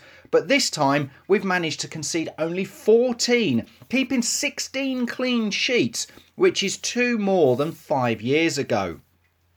As far as the season's points tally concerned, the Hatters currently on 86, which is a Football League record for Luton Town at this stage in the season. Back in 2004-05, we were only on 82 points, but took 16 points from the remaining 6 games of the season to end the season on 98 points when we won League One. In the conference years, we were also on 86 points at this time of the season and finished with 5 wins and a defeat, meaning we ended the season on 101 points. So that's the target for this year. Manager Mick Harford, albeit on an interim basis, has guided the Hatters to 10 wins and 4 draws in the league since taking over. The Hatters have scored 29 goals, conceded 8 and kept 8 clean sheets in that time. Coincidentally, the 98-point target to equal the record in the Football League is also the magic number for Luton to get promotion this season as it stands, with 12 points needed to guarantee Championship football in season 19-20. The expectations, though, looking at the run-in with ourselves, Barnsley and Sunderland, well, if you allocate the same number of points for the fixture for Luton as Barnsley and Sunderland scored, then Luton would end on 8 more points from their remaining 6 games. Barnsley would get 10 points and Sunderland would get 19, but they still have those 9 games remaining. How would that make the league table look? Well, Luton would be top by 2 points over Sunderland, who would be 3 points clear of Barnsley. But plenty still to play for in these remaining 6 games before that P and or that C is put next to Luton in the league table. Last Saturday, of course, was also a landmark appearance for Pelly Radakumpanzu, who, having joined from the Hammers back in November 2013, made his 200th appearance for the club, putting him joint 68th in the all-time appearance table for Luton alongside Scott Oakes. Pelly's debut came back in at Staines in the FA Trophy, a 0-0 draw where there was an attendance of just 621. Pelly went on to make 21 appearances in the conference winning side with 2 goals during that season. His first came in the 7-0 demolition of Hereford on the 15th of February and his second a cracking strike to level the scores at Dartford on the 1st of April. His 100th appearance of his Luton Town career came on Valentine's Day 2017 in a 3-0 victory over Hartlepool, and just over a year later it was 150 appearances with a 3-0 win at Yeovil. Alongside those conference appearances, Pelly's now featured in 147 Football League matches, 30 times in cup competitions and twice, of course, in playoff matches against Blackpool. He's got 12 goals to his name, including one versus Crewe last season that's currently up for the 2018 Goal of the Year award. Whilst this season's been his best return, scoring 3 times in victories at AFC Wimbledon and Fleetwood and also in the 4-0 win against Doncaster at Kenilworth Road. From those 12 games when Pelly scored, it's an impressive 11 wins and just 1 draw, that being against Bury back in August 2014. Well, that's just about it from me for this podcast. Hope you've enjoyed the statistics. Congratulations once again to our current longest serving player, Peli Raducanu, on reaching 200 appearances and 2 promotions with Luton Town. Here's hoping that record 3rd promotion with the Hatters isn't too far away now. Wonderful set of statistics yet again. I don't know how the guy has the time to do them, let alone actually come up with them. It must be manna from heaven for him at the moment. I'm not altogether that sure that he doesn't just make them up. Nobody else is chucking them up. Exactly. Certainly not going to. So thanks again for that, Simon. Chaps, we've got 6 games left. Blackpool at home on Saturday, Charlton away, Accrington away. I'm sure you've all known by now, but just in case you've not heard, that Accrington game has moved from Good Friday to Easter Saturday. It is live on Sky Sports, 5:30 kickoff. If it is the day, then there'll be an awful lot of attention around that. Wimbledon at home follows that. That is in turn has been moved to the Tuesday night from Easter Monday. Burton away, and then we finish at home to Carl Robinson and his Oxford side, if he's still there by then. I'm not going to ask you boys if we're getting promoted. We're getting promoted. We said it 2 podcasts back. Yeah, exactly. Tony, 4 wins guarantees us getting promoted. You can't see anything other than that, can you? 4 wins or getting promoted? 4 wins. 4 wins. If you can see anything other than us getting promoted, please, No. we will get a doctor to you. I think we're quite capable of getting 4 wins. I think the hardest game out of that lot is the Charlton game. It would be great to go the rest of the season unbeaten. It's still a tough ask. Again, so we're quite capable of doing it. But I think out of that lot, I think probably 3 wins and a draw. I think we'll draw the game at Charlton. I'm hoping that the Accrington game away is where we win the championship and we're able to stick 2 fingers up to Mr. Coleman and his cohorts. I'm just going to ask you two, you're going to Accrington, yeah? Are you going to be putting any complaints about racist chanting while you're there? I think we'll have other things to control our minds with that afternoon with a bit of luck. No, because I would only make those accusations if it actually happened. So Yeah. Absolutely. Let's go through them all one by one then, as we so often do. James, we'll start with Saturday. Blackpool, potentially landmark day, as we could break all club record unbeaten run. Go 28th game unbeaten. I suppose you could argue we owe Blackpool after 2 years ago. So what are you expecting? Victory. I think 3 wins does it. But obviously I want to see them... I would like to see them go the whole season now unbeaten. I think they deserve it. Everything we've said about how positive the club and the town are just wraps it up in a nice neat bow, doesn't it? If they go the whole hog and go to the end of the season unbeaten, and I think they're fully capable of it. I think, like you say, Tony, the toughest game there is Charlton, but I just see that they'll draw that and then march on. I think Saturday's game, we avoid defeat. We've set a new record, and I think we will do it. But having said that, there's this little annoying thing at the back of my head. Being a Luton fan far longer than you guys, there's this thing is, whenever Luton can make ground on those around them and do things, they let us down. I've experience of that. However, they don't have to make any ground on anyone. And this lot, no, exactly. And this lot are just different, aren't they? Yeah. They seem to take all of that and laugh in its face. Yeah, exactly. So I would actually say 2 or maybe 3-1 on Saturday. You both echoed how you think the Charlton game will be tough. Over 3,000 Luton fans going to that game. Sold out weeks ago. Going to be a fantastic atmosphere. Can't wait for it. Game that follows, Accrington away. I can remember being there a few years ago. I was nicely invited into the press box and we won 4-1. I think we won 2-0 there last season. Sure someone will correct me if I'm wrong. Obviously we thrashed them 4-1 at home. I didn't go to that one. I've never ever enjoyed myself at Accrington. Are you going this year? Or are you going to sit and watch it on television? I don't know, probably go. still think there's a little bit of needle there, isn't there? I think there's a lot of needle there, yeah, absolutely. but I think our guys will be up for that. Yeah, I don't know who would the need will be though, because the chairman, even though he's quite vociferous, sort of held his hands up, didn't he? And it was Oatley and her friend, yeah.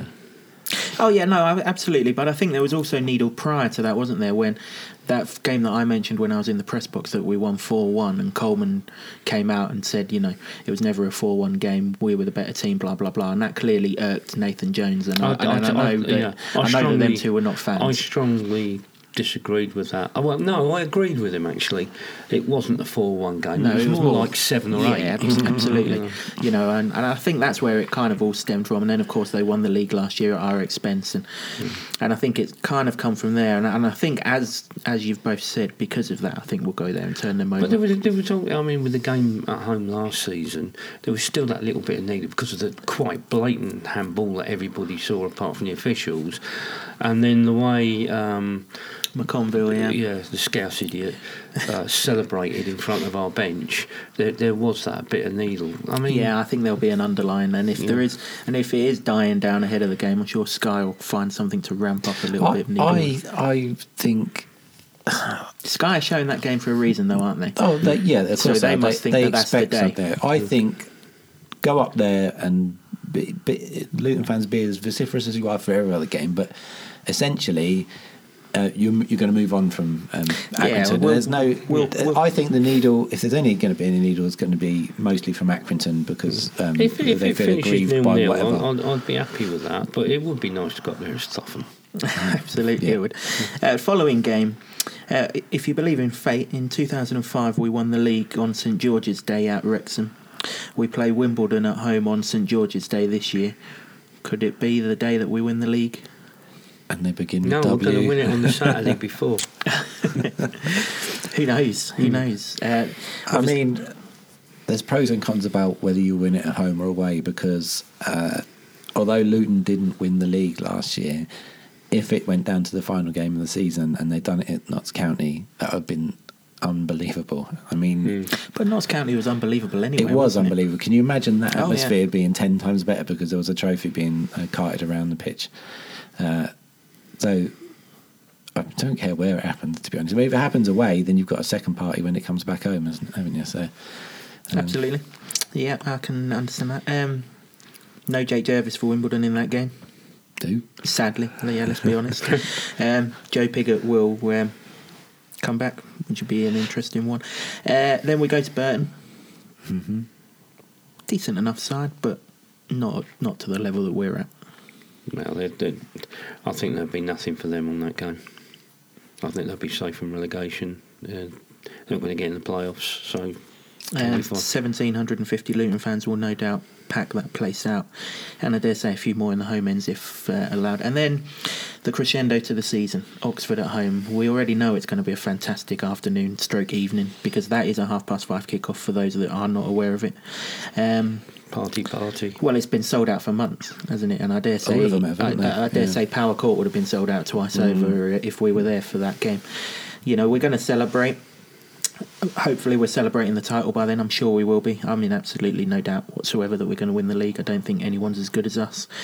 Even if the players don't want to say it, and quite rightly so, that's fine, but I'm more than happy to. It's got to be a win, hasn't it? I know we made hard work of winning there. Needed a 98th minute Potts goal, but, different situation this time around. They'll probably be safe by then. I know they're one of the 15 teams that could go down, but I think they've got enough about them to stay up. It depends if the title's in the bag by that point, doesn't it? I mean, you can... I think they'll have a little bit of an incentive if we're unbeaten at home. Yeah. Still, they'll want to be the team that'll do that, or even end our unbeaten run. So, and it is somewhat of a local derby as well. So, I don't know. Stretched it a bit. Far enough away to not be a local derby. Thanks. Yeah, but the media will spin it into that. Possibly. There's only going to be localish. I'm glad that local derby rubbish that is going to be out the window when Luton go in the Championship, isn't it? Because there's no teams around that you can legitimately call that. No, if local people derby. start calling Millwall a local derby, then They could still go down. they could. Yeah, no, absolutely they could. At least we won't have a trip to Ipswich.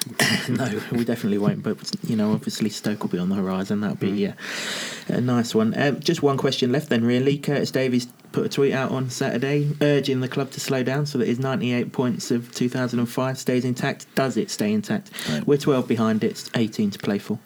No. We pass that. Yep.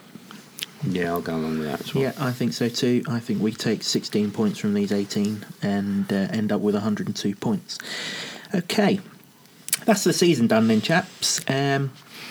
But this week is, well, it's a bit of a landmark week for the club because on Friday it's 10 years to the day that you was quaffing posh sandwiches and everything else that Wembley has to offer. James and myself and Tony were in the Green Man pub getting shredded as ahead of Luton taking on Scunthorpe in the Johnston Paint Trophy final. Obviously, we all know what happened. It was just a fantastic afternoon in a season that was one to forget largely. I'll start with you, James, because it was probably the biggest afternoon that you had reporting on the club. What were your memories of it? I remember Claude Nakka's goal because after McCann had scored the equaliser, you just thought, oh no, because it usually goes in finals. If somebody gets a late equaliser, it takes it into extra time. They're the team that goes on. Portsmouth. Sunderland didn't read that script. And that's what I expected. So for that goal to come so early in the extra time and then for Luton to hold on was wonderful. I do remember the other goals. I had to watch them back again, but Tommy Craddock's goal for 2-1 was an exceptional strike. I must admit, I preferred the first one myself. And he laid that on. Just the move was brilliant. Everything had to be perfect To about be that fair, first goal. all the goals, including Scunthorpe's, were good goals. Yeah. And Scunthorpe were a good side then. I mean, poor old Dean Brill didn't have a prayer with their second, did he? I mean, or their first for that matter. Like you say, went through Pilkington's legs, I think it was, into the bottom corner. You're right though, Tony. I mean, Scunthorpe got promoted to the Championship that season. They won the playoffs. Went on to play for Celtic.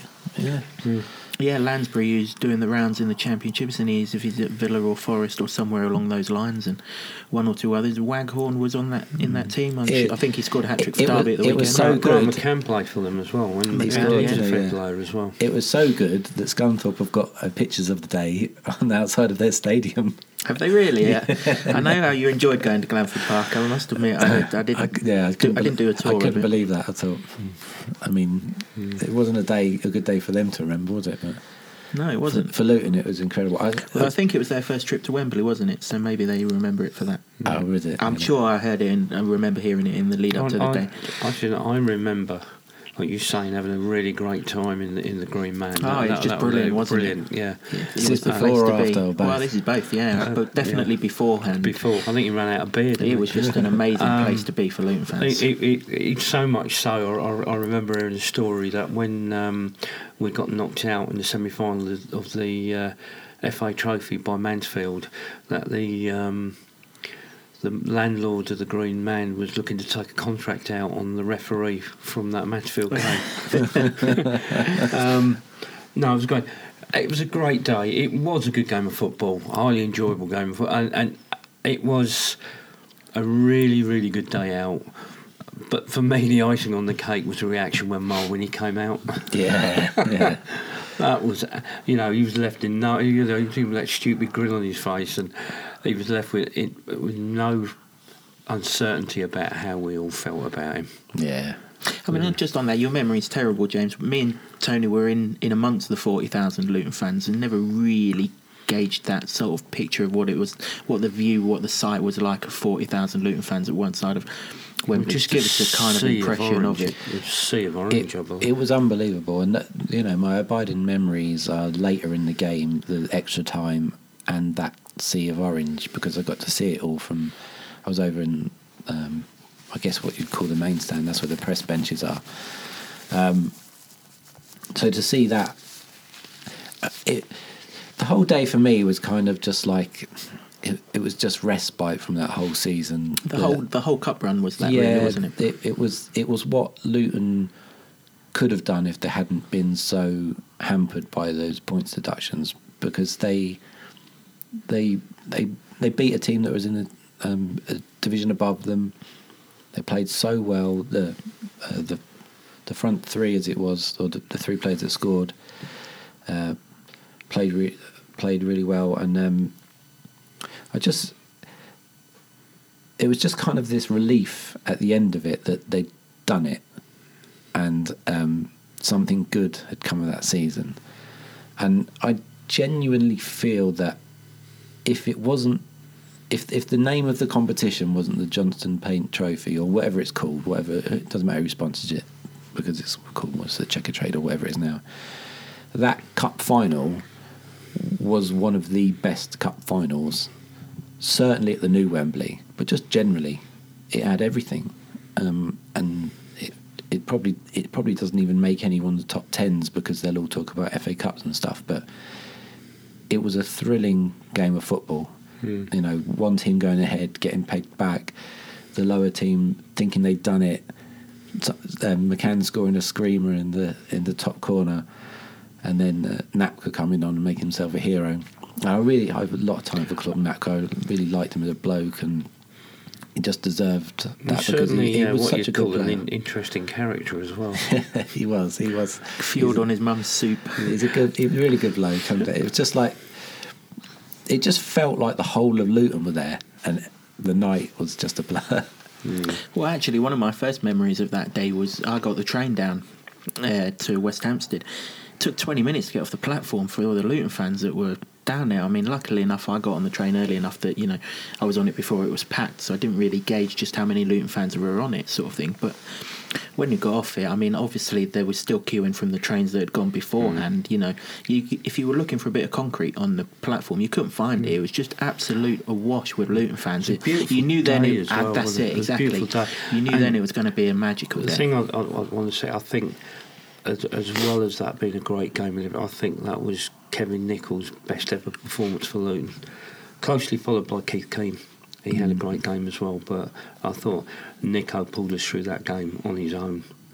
You know, he just wouldn't give up, and I'll never forget that image of him when the final whistle went. He just, never mind celebrating with his colleagues, he ran straight down the pitch to us to celebrate. Yeah. It was absolute, because he knew how much it meant to us.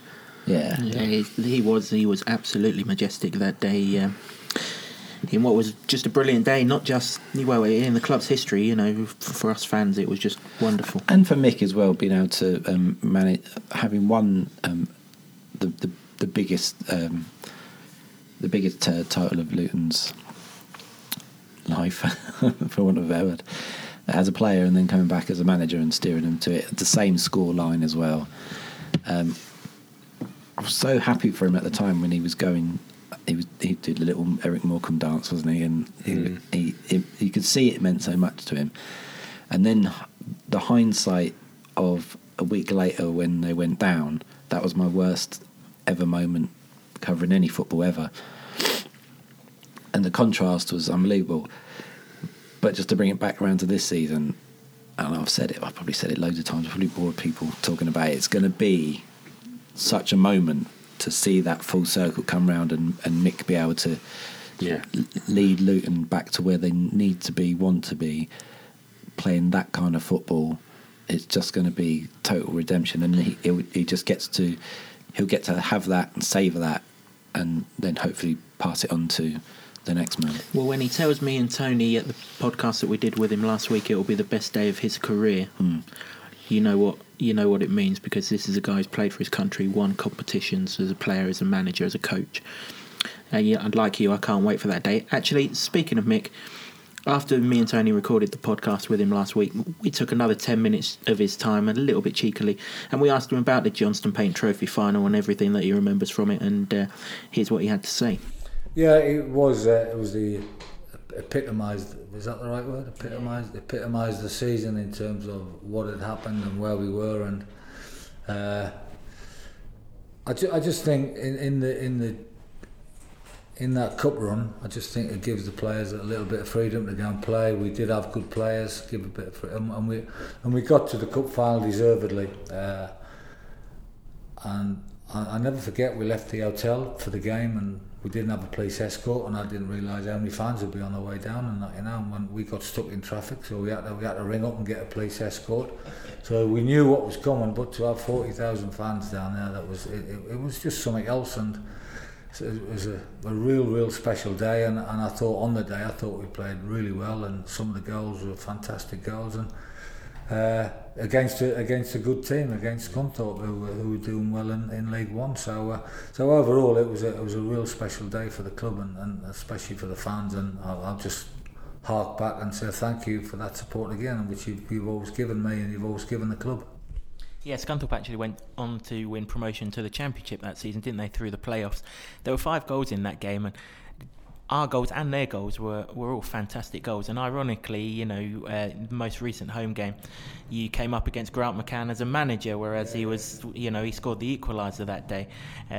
It's just weird how football works like that. But our first goal is always stuck in my memory from that day. You know, it was a fantastic team move, ended with Chrissy Martin putting it in. But it just epitomised the way Luton have always played, the traditions that we've had. It was just a fantastic opening goal.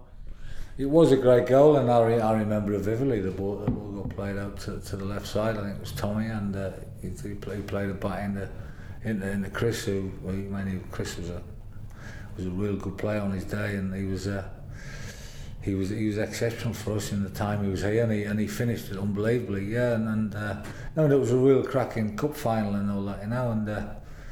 To be supported by all those fans, and I know it was ironically we were very comfortable in the game, and we gave, typical of Luton, to give a goal away, and I think it was the 89th minute, was it? And a cracking goal from Grant. He stuck it in the top corner, and you thought, here we go again.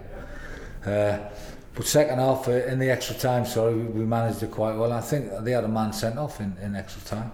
They went down to 10 men. They did. Yeah. I think he got stretchered off, didn't he? Yeah, he got stretchered off, so they were down to 10 men, and I thought, this is quite comfortable. Then obviously Claude got that wonder goal. I'm not sure he got it. It could have been an own goal, that one, but we'll give it to Claude now. And we saw the game out comfortably, you know. So it was a fantastic day, a brilliant day. When you sent Claude on, was he sent on to get a winning goal? Claude was sent on just to shore it up a little bit, you know. I think we took Tommy off and we were winning 2-1, and we just thought we'd shore it up and just see the game out, and obviously he popped up with that unbelievable goal. I mean, I'm man enough to say that, yeah. And Grant scored that unbelievable goal, but Claude, he could do the unexpected, you know, and he turned up in a place where we didn't expect him to turn up, and it was a great finish, great run, powerful run, and he's part of the history of the football club now, yeah, for that goal. He absolutely is. Another man who's part of the history of the football club, who gave one of his best ever performances that day, was Kevin Nichols, your captain on the afternoon. What an impact he made on the game. He was just fantastic. Yeah, Nico was a proper captain. I mean, he's a legendary captain of this football club, and goes down under the same banners of all the captains, Brian Orton, Steve Foster, all those lads who captained the football club, and he had a massive influence on that day, yeah.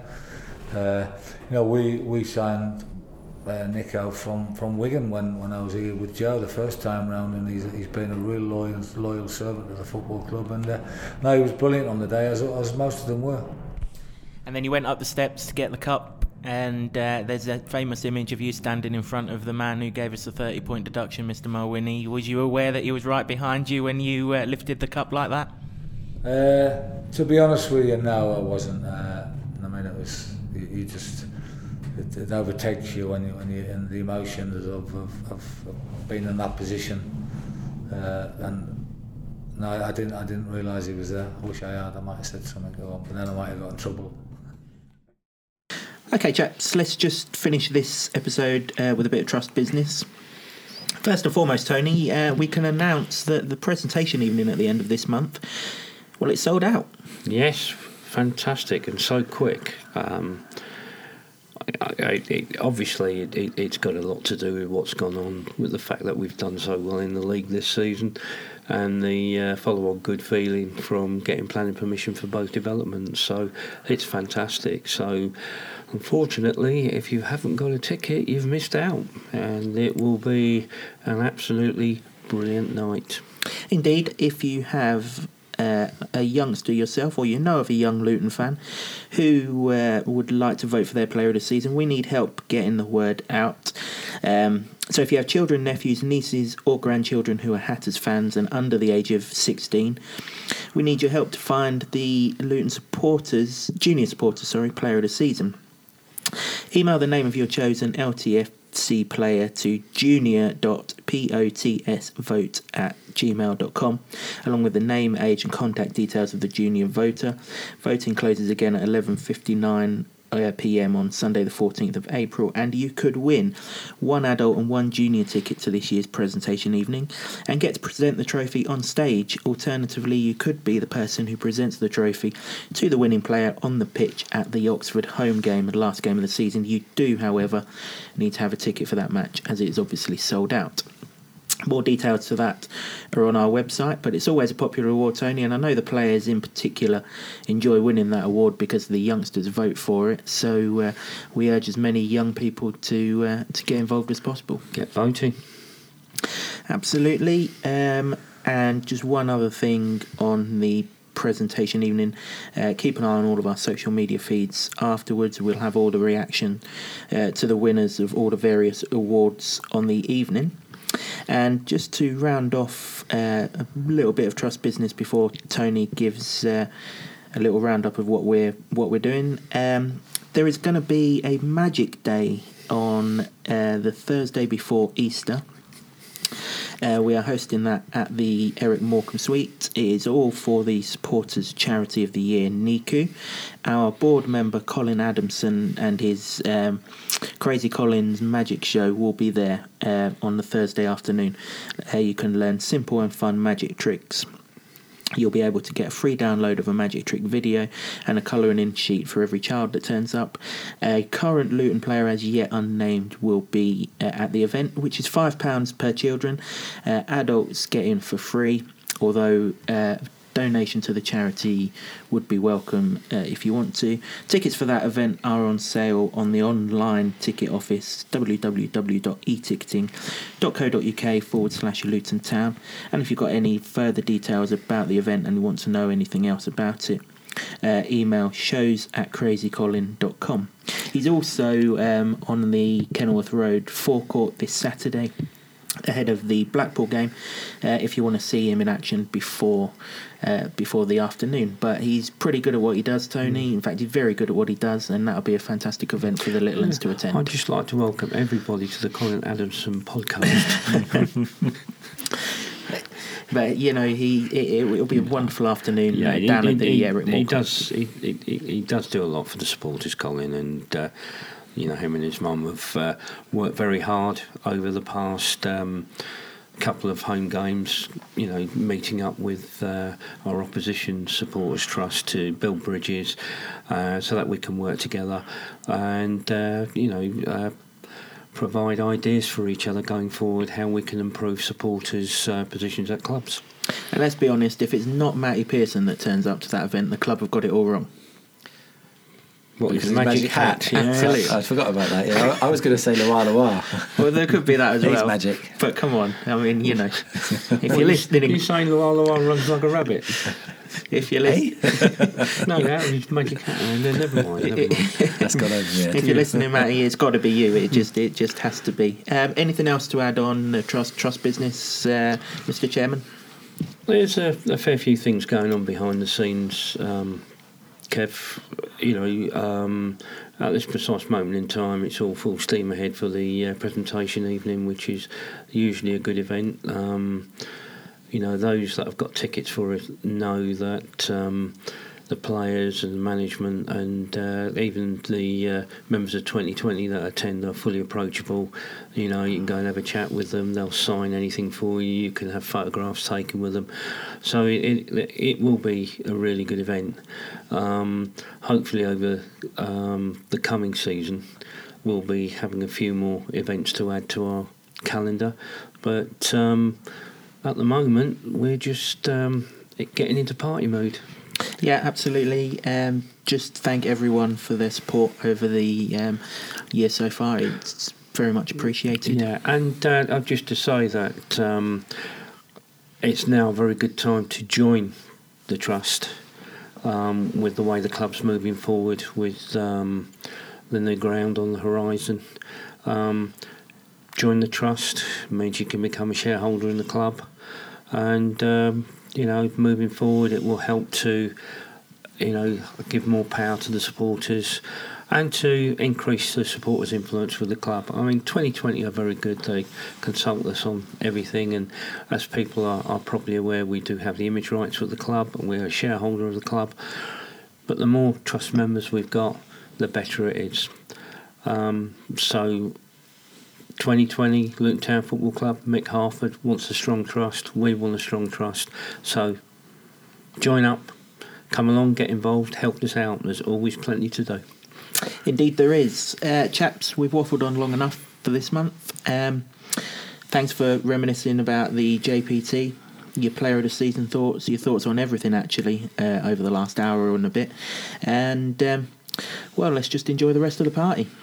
Oh, yes. It's going to be a hell of a season, end of the season, isn't it? It certainly is. We'll get as much of the reaction to what happens between now and the end of the season as it happens, and we'll release that accordingly. We'll also be back with an end of season podcast, which will round up everything that's happened this season. We'll try and get as many thoughts from those involved as what we can do. But until then... Have you noticed that since we started doing this podcast, Luton have become amazing? I mean, I'm not taking any credit for anything. But So it's not Nathan Jones and Mick Harford, it's James, Kev and Tony. Well, I didn't say that, you did, but... I like that theory, James. In that case then, chaps, we best reconvene next season as well. But as I say, we'll be back with an end of season podcast. Thanks everyone for listening again, and thanks for your feedback. If you do enjoy the podcast, please subscribe, share, like, tell your friends and spread the word. And we will be back sometime after the end of the season to reflect on what's been a fantastic campaign. Cheerio everyone. Goodbye. Come on, Luton.